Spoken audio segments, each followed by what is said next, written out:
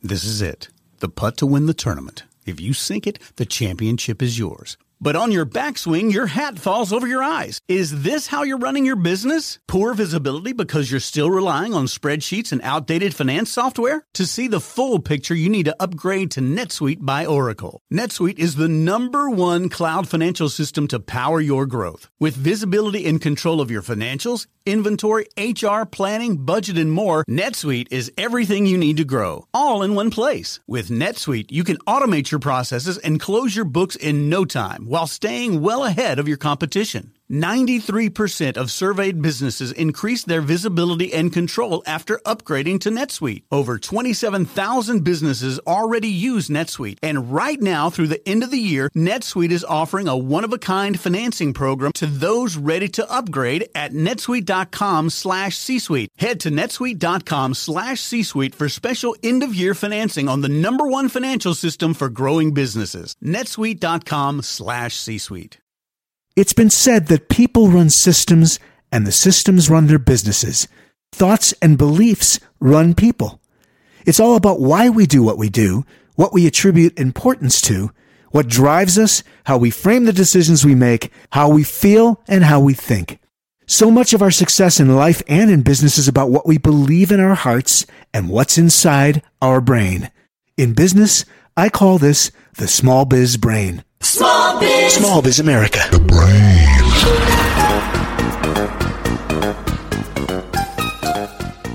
Our guest on this segment is the founder of the Alchemy Consulting Group, founded in 2003.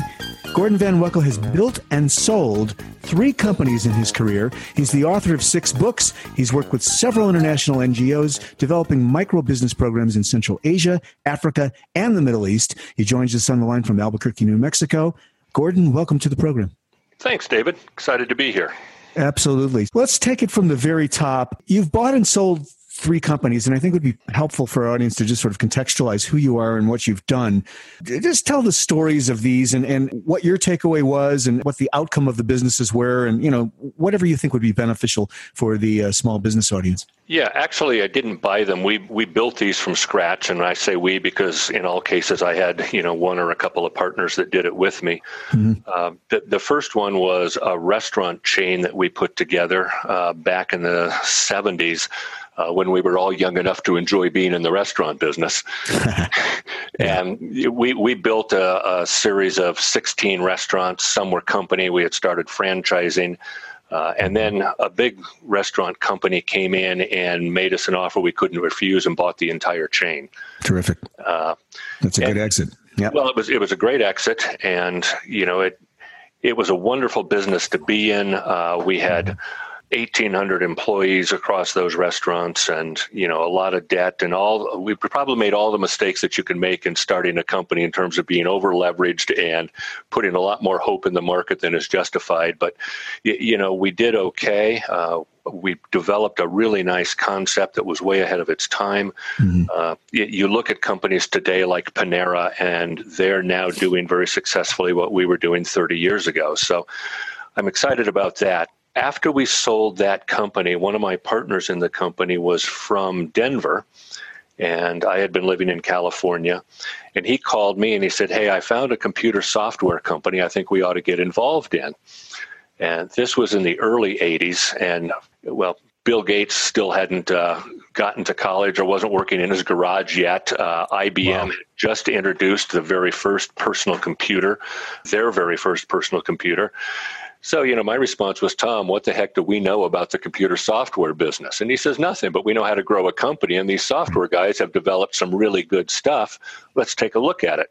So we wound up buying into that business and taking them from a software team working in an office in Denver to retailing products across a dealership network of 90-plus dealers nationally.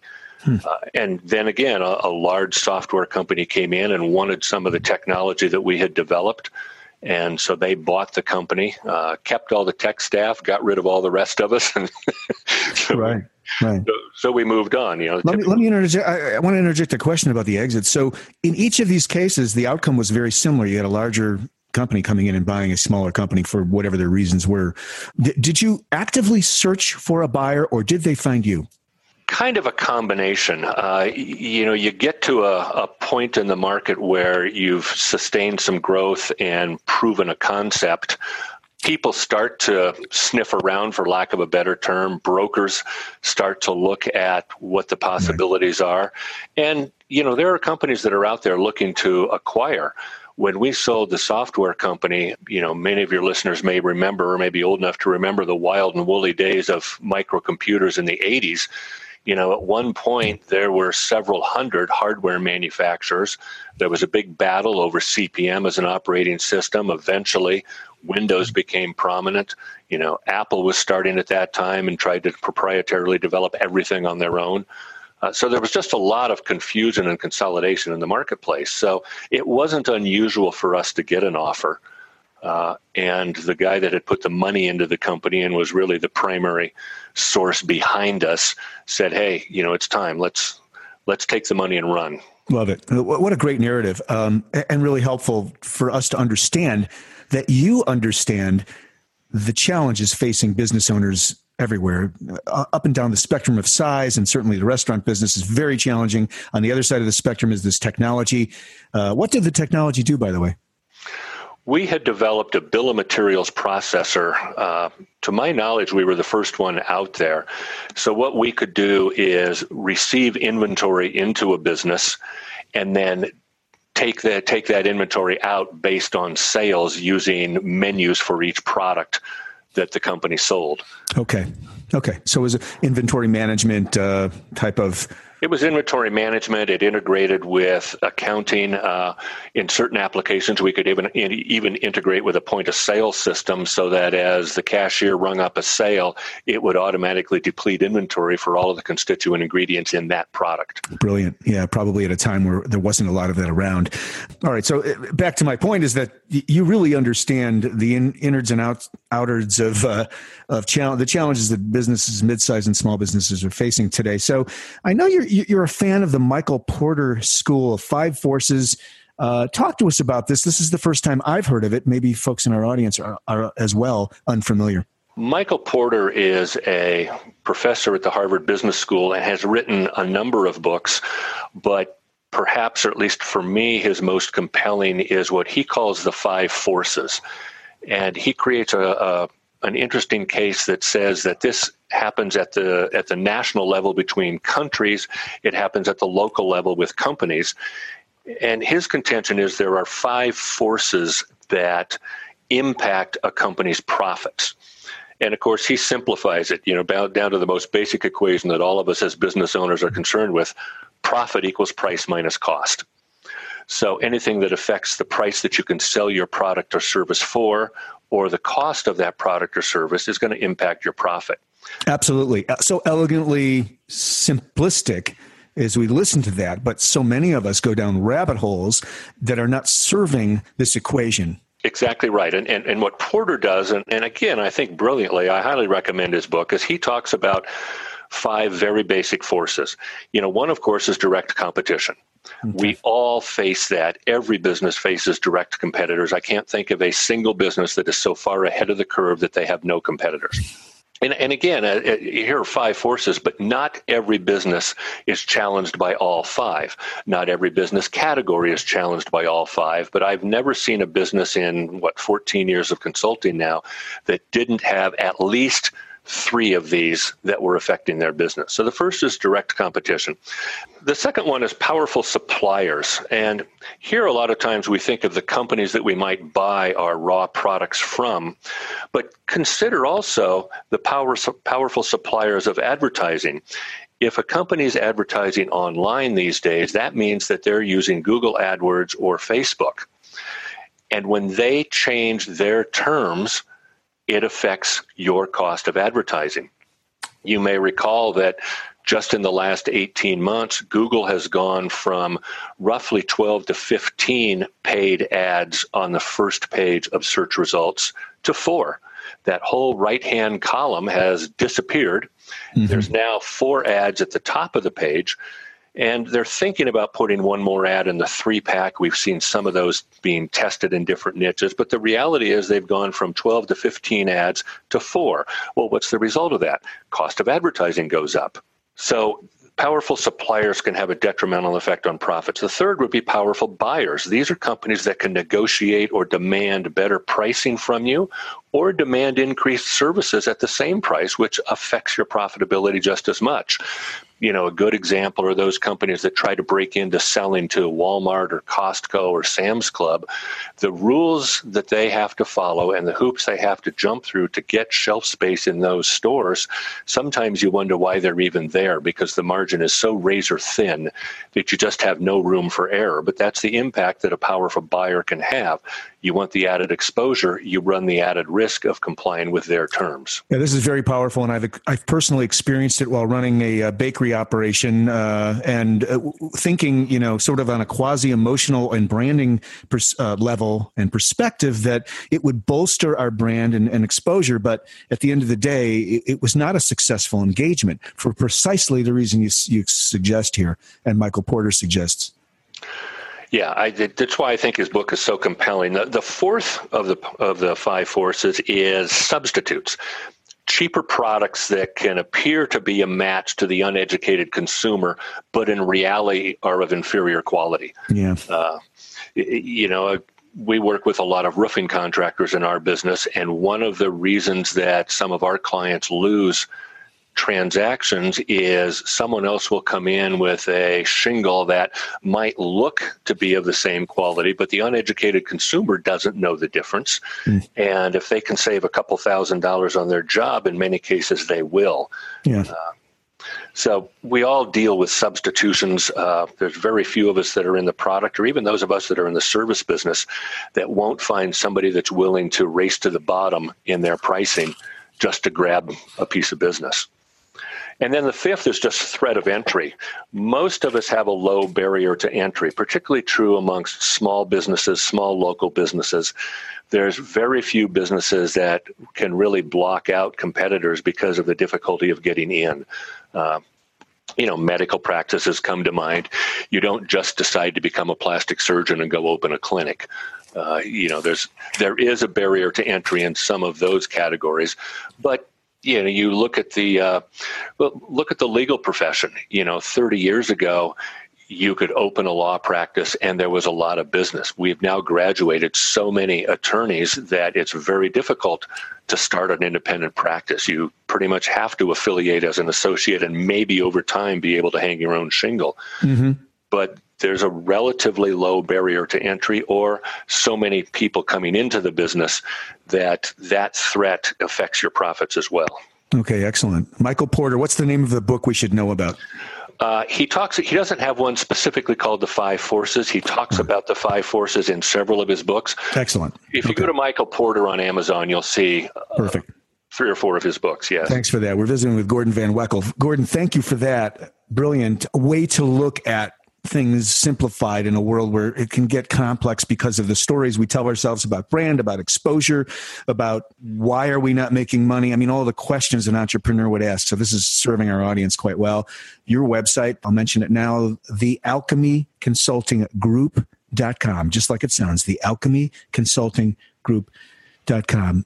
Switching gears, I know you have an interest in the Internet of Things. You've been around technology.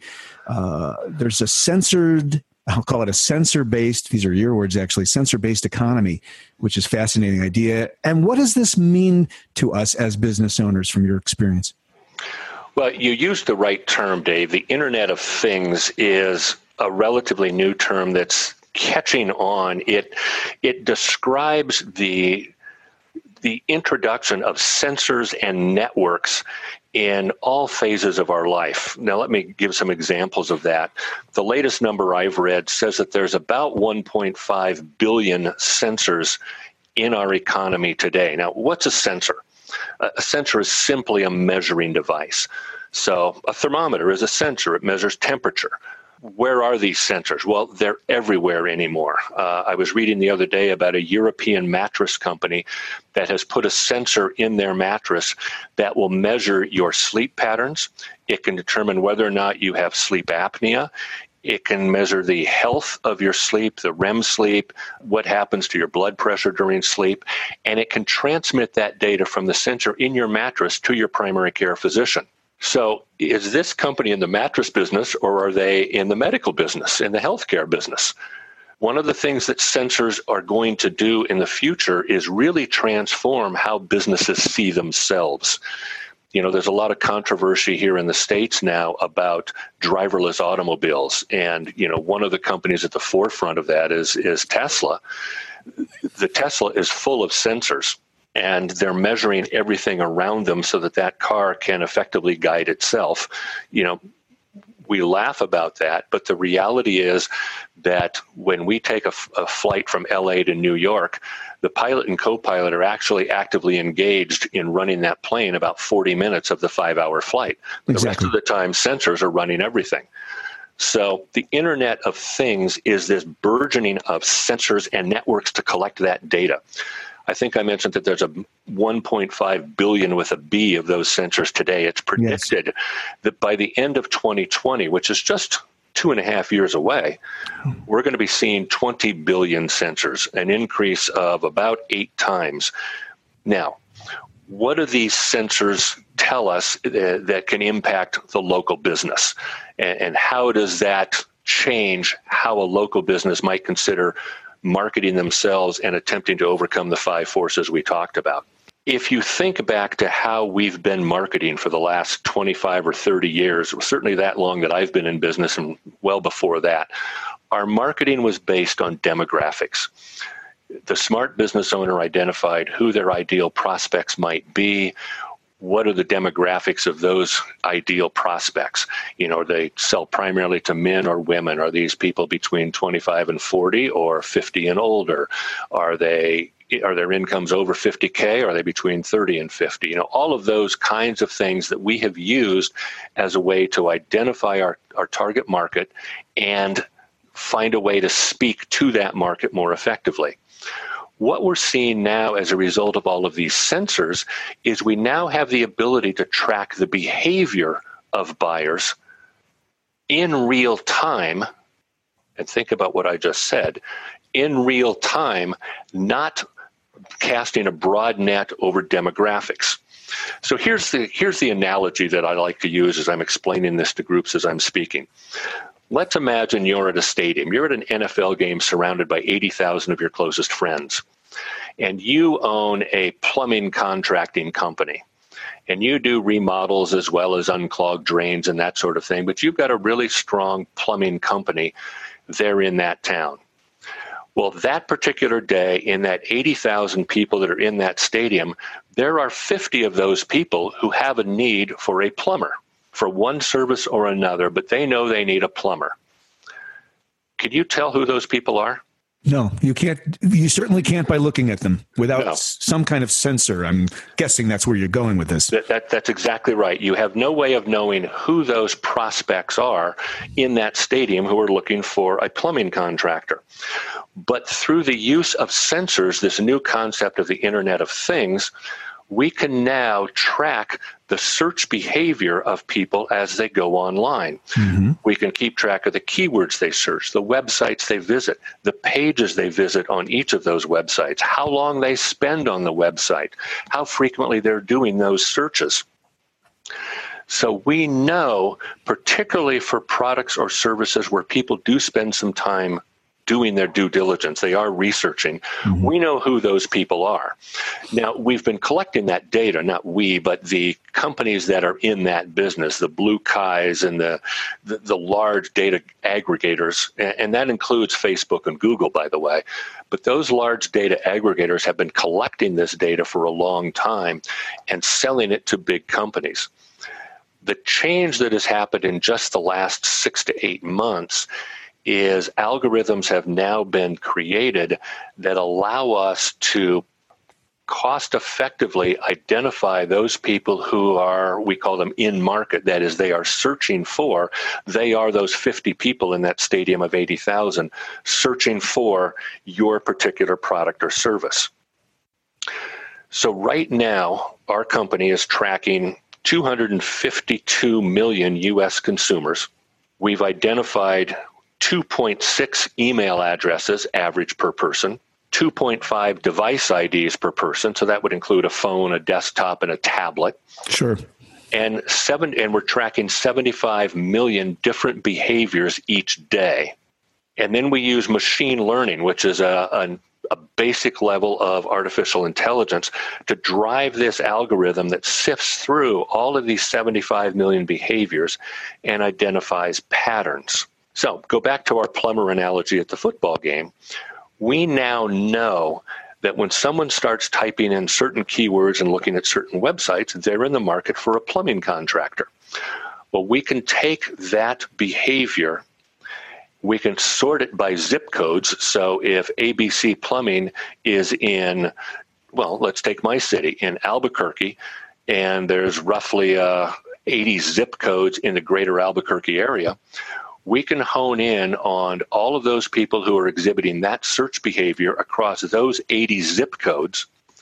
And then using the identity graph that we've developed by tracking these consumers across their email addresses and their devices, we can identify who those people are. Now, let me be very careful when I say who those people are, so your listeners are not confused. We're not creating a list like Info USA, where I give somebody a name, address, phone number, and email address. Okay, that's a profound distinction. Absolutely. And instead of that, what is happening? What we're doing is we're generating what's called a cryptogenic hash file.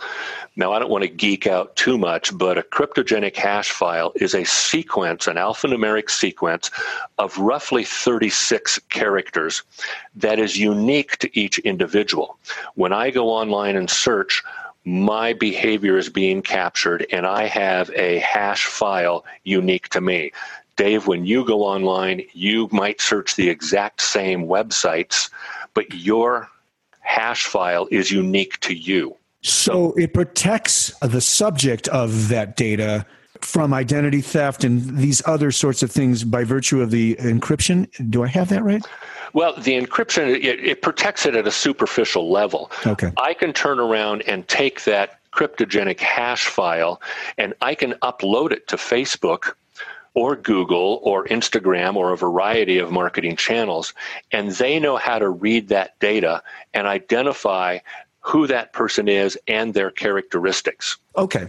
So I can create a lookalike audience. Let's say I have 50 people here in Albuquerque looking for a plumbing contractor. I can upload those 50 hash files and then instruct Facebook that all of the ads for our client, ABC Plumbing, are only focused on those 50 people. Or we can create a lookalike audience of people that have similar behaviors or similar demographics and focus on them as well. We can do and still, there's a spectrum in that example, Gordon, because you've got 50 of them that with slight variations in behaviors that the way I visualize what you're saying, and check me if I'm right, is that it's exponential almost in its ability to identify lookalike behaviors, right?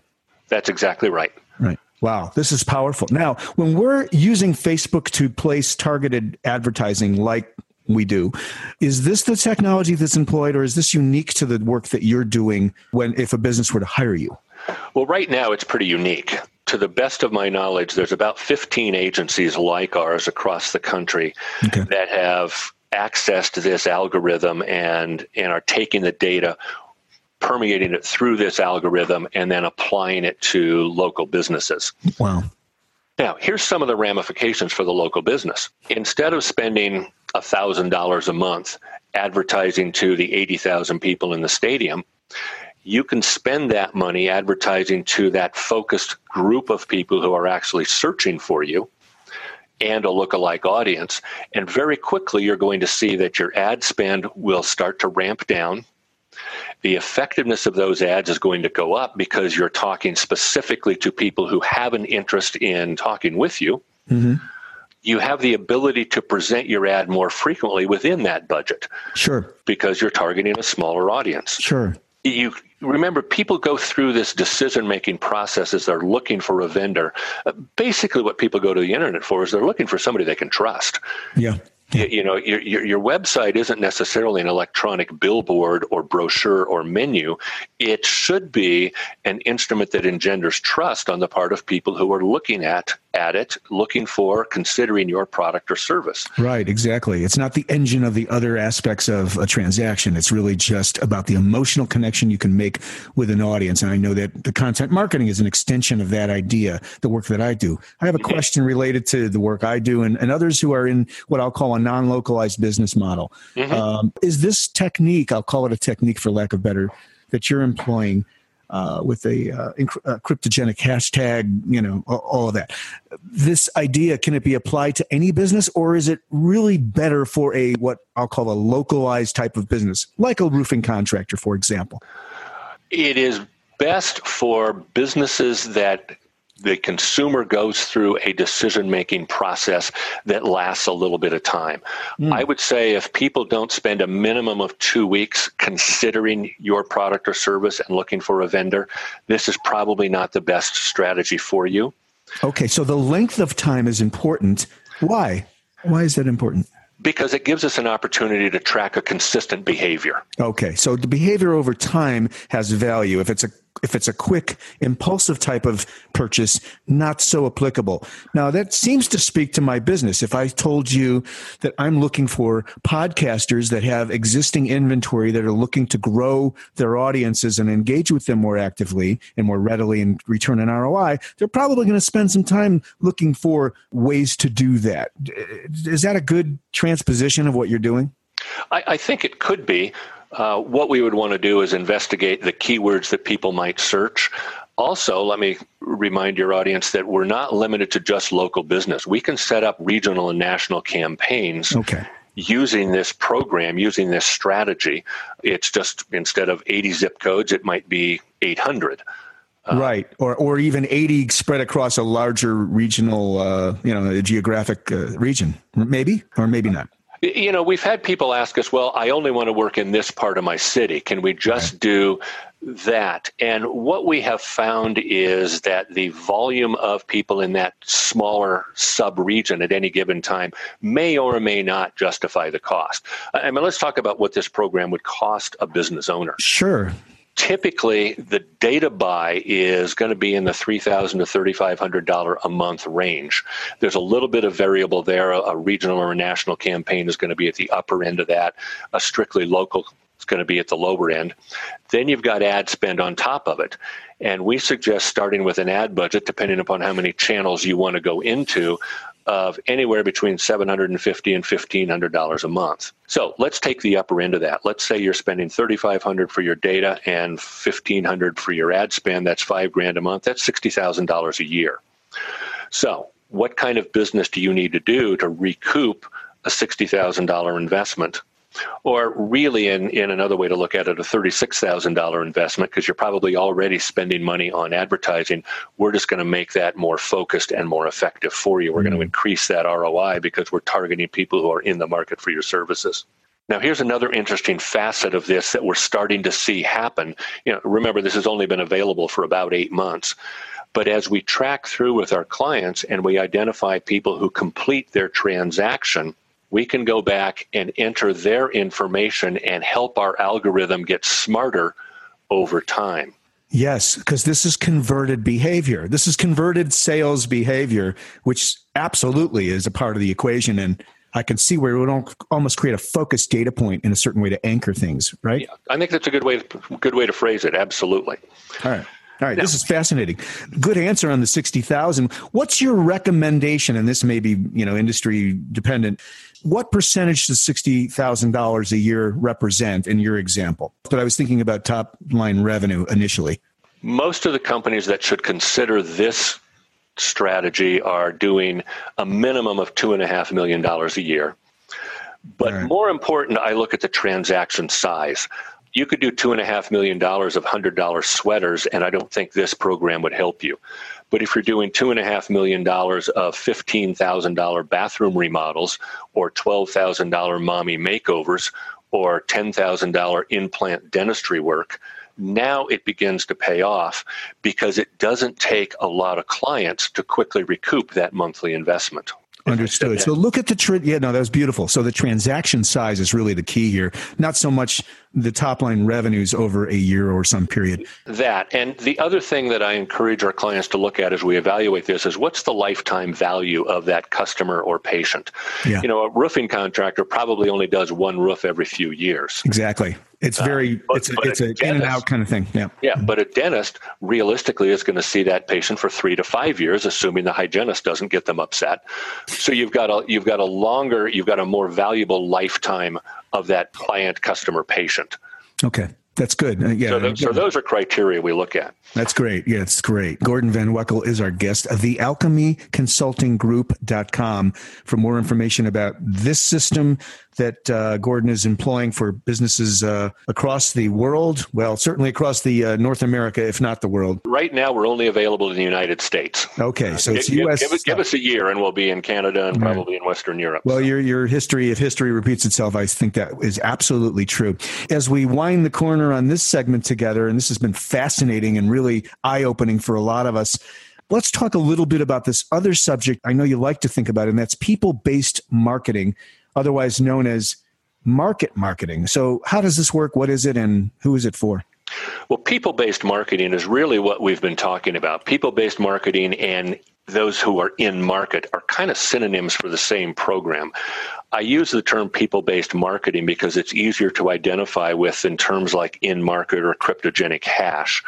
So people-based marketing is what we've been talking about. Now, I know we've got to finish up here, so let me introduce one other exciting development in just the last month, and that's what we call our site visitor program. The in-market program tracks the behavior of everyone in the marketplace, the 80 zip codes that we've been using as our example. But that's a more expensive program, and again, a lot of companies may not be able to justify that expense. We also now have the ability, using our Smart Pixel, to put that pixel on a local business's or any business's website and gather the same quality of data for people that visit that site. We call that program Site Visitor. It doesn't take into consideration anyone other than people that visit your company website, but will generate the same level of information, the cryptogenic hash file, using our identity graph. We can track how long they're on your site, what pages they visit, and then we can give you that every week in the hash file, and you can turn around and market to them, Facebook, AdWords. We're now very close to the point where 50 to 60% of the time we'll be able to tell you who that person is, and you'll have their email address, maybe their physical address and their phone number. I would expect that by the end of the year, as we have our identity graph continuing to perfect itself, we'll be up to 70-75% of the time we can tell you who those people are. Again, this is extremely powerful. People are coming to your website. If you've got analytics installed on your site, as you should have, then you're going to know how many visitors you have. But other than knowing the number of visitors, what good is that? Well, what if you actually knew who those visitors were, and you could turn right around and market to them? Now, the objection that I get from people is, well, that's just retargeting. I can do that without you. And you can. Google and Facebook both offer retargeting pixels. But here's some essential differences that I think are important to a business owner. They own the pixel. When we put our Smart Pixel on your website, you own it. You own the data. You know who those people are. The Google and the Facebook pixels normally expire in 2 to 4 weeks. Our pixel is perpetual. It does not expire. When you have a... No, just to pause to acknowledge all of that. So it's profoundly different. Profoundly different. Now, when Google and Facebook use their pixel, you can only retarget on that platform. The Facebook pixel doesn't cross over to any other platform. With our pixel, you can market anywhere you want because you own the data. Okay, so what's required is a landing page or a website where the a pixel can be installed. Is that correct? That's correct. And the pixel is simple. It's just a piece of HTML code. You insert it before the body tag on your website, on every page of your website. Okay. We can do that for someone. We just need access to the dashboard of their site. Sure. Or your webmaster can do it. That's really easy. But that program is much more cost effective. You're looking at $650 to $850 a month for that program. Then, of course, your ad spend on top of it. Here again, if a company has never done any kind of online advertising, this may be a leap beyond which they want to take. We can talk with them individually about it. Right. When you consult with folks, you can sort out what's important for them, look at their business contextually, amidst all these possibilities that you can serve them with. Yeah. Boy, so powerful, Gordon Van Wechel. When we're talking about people-based, or it's a form of retargeting, as you say, with attributes that are really beyond what you would get if you did this with a Google or a Facebook type of mechanism. Absolutely. Here's the quick way to summarize it, because I know we're about out of time. Yeah. In-market allows us to capture everybody whose search behavior across the internet in your market area is a potential prospect for your business. Okay. Site visitor uses the same pixel. It captures the same data, but only for those people that are visiting your website. So this is a way to really measure the efficacy of your own website today as a static, well, not so static, but as a isolated element. It doesn't go out into market. It just says, what I'm doing on my website seems to be attracting who I want or not. And therefore, you can make changes, watch this data over real time, and see if you're improving the quality of the visitors to your site. Well, absolutely. There's, you hit on a really important consideration that's downstream a little bit from identifying the person. It gives you the opportunity, as you begin to interact with more of these visitors, to go back in and hone your website to make sure that your content really speaks to the conversation in the minds of your prospects, that it's really benefit-focused and not feature-focused. Yeah, you can really listen to your market in a very granular way and in a data-driven way, data science. Gordon Van Wechel, it's the alchemyconsultinggroup.com. Gordon, such valuable information. Thanks for joining us today. My pleasure. Thanks, David.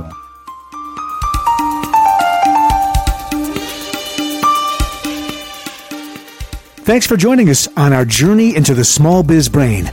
Remember, you can subscribe on iTunes, and please do give us a review there. You can contact me at podcastinradio.com.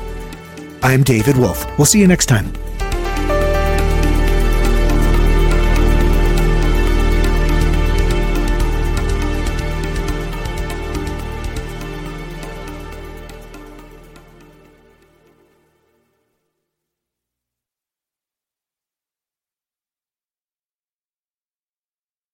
This podcast is a part of the C-Suite Radio Network.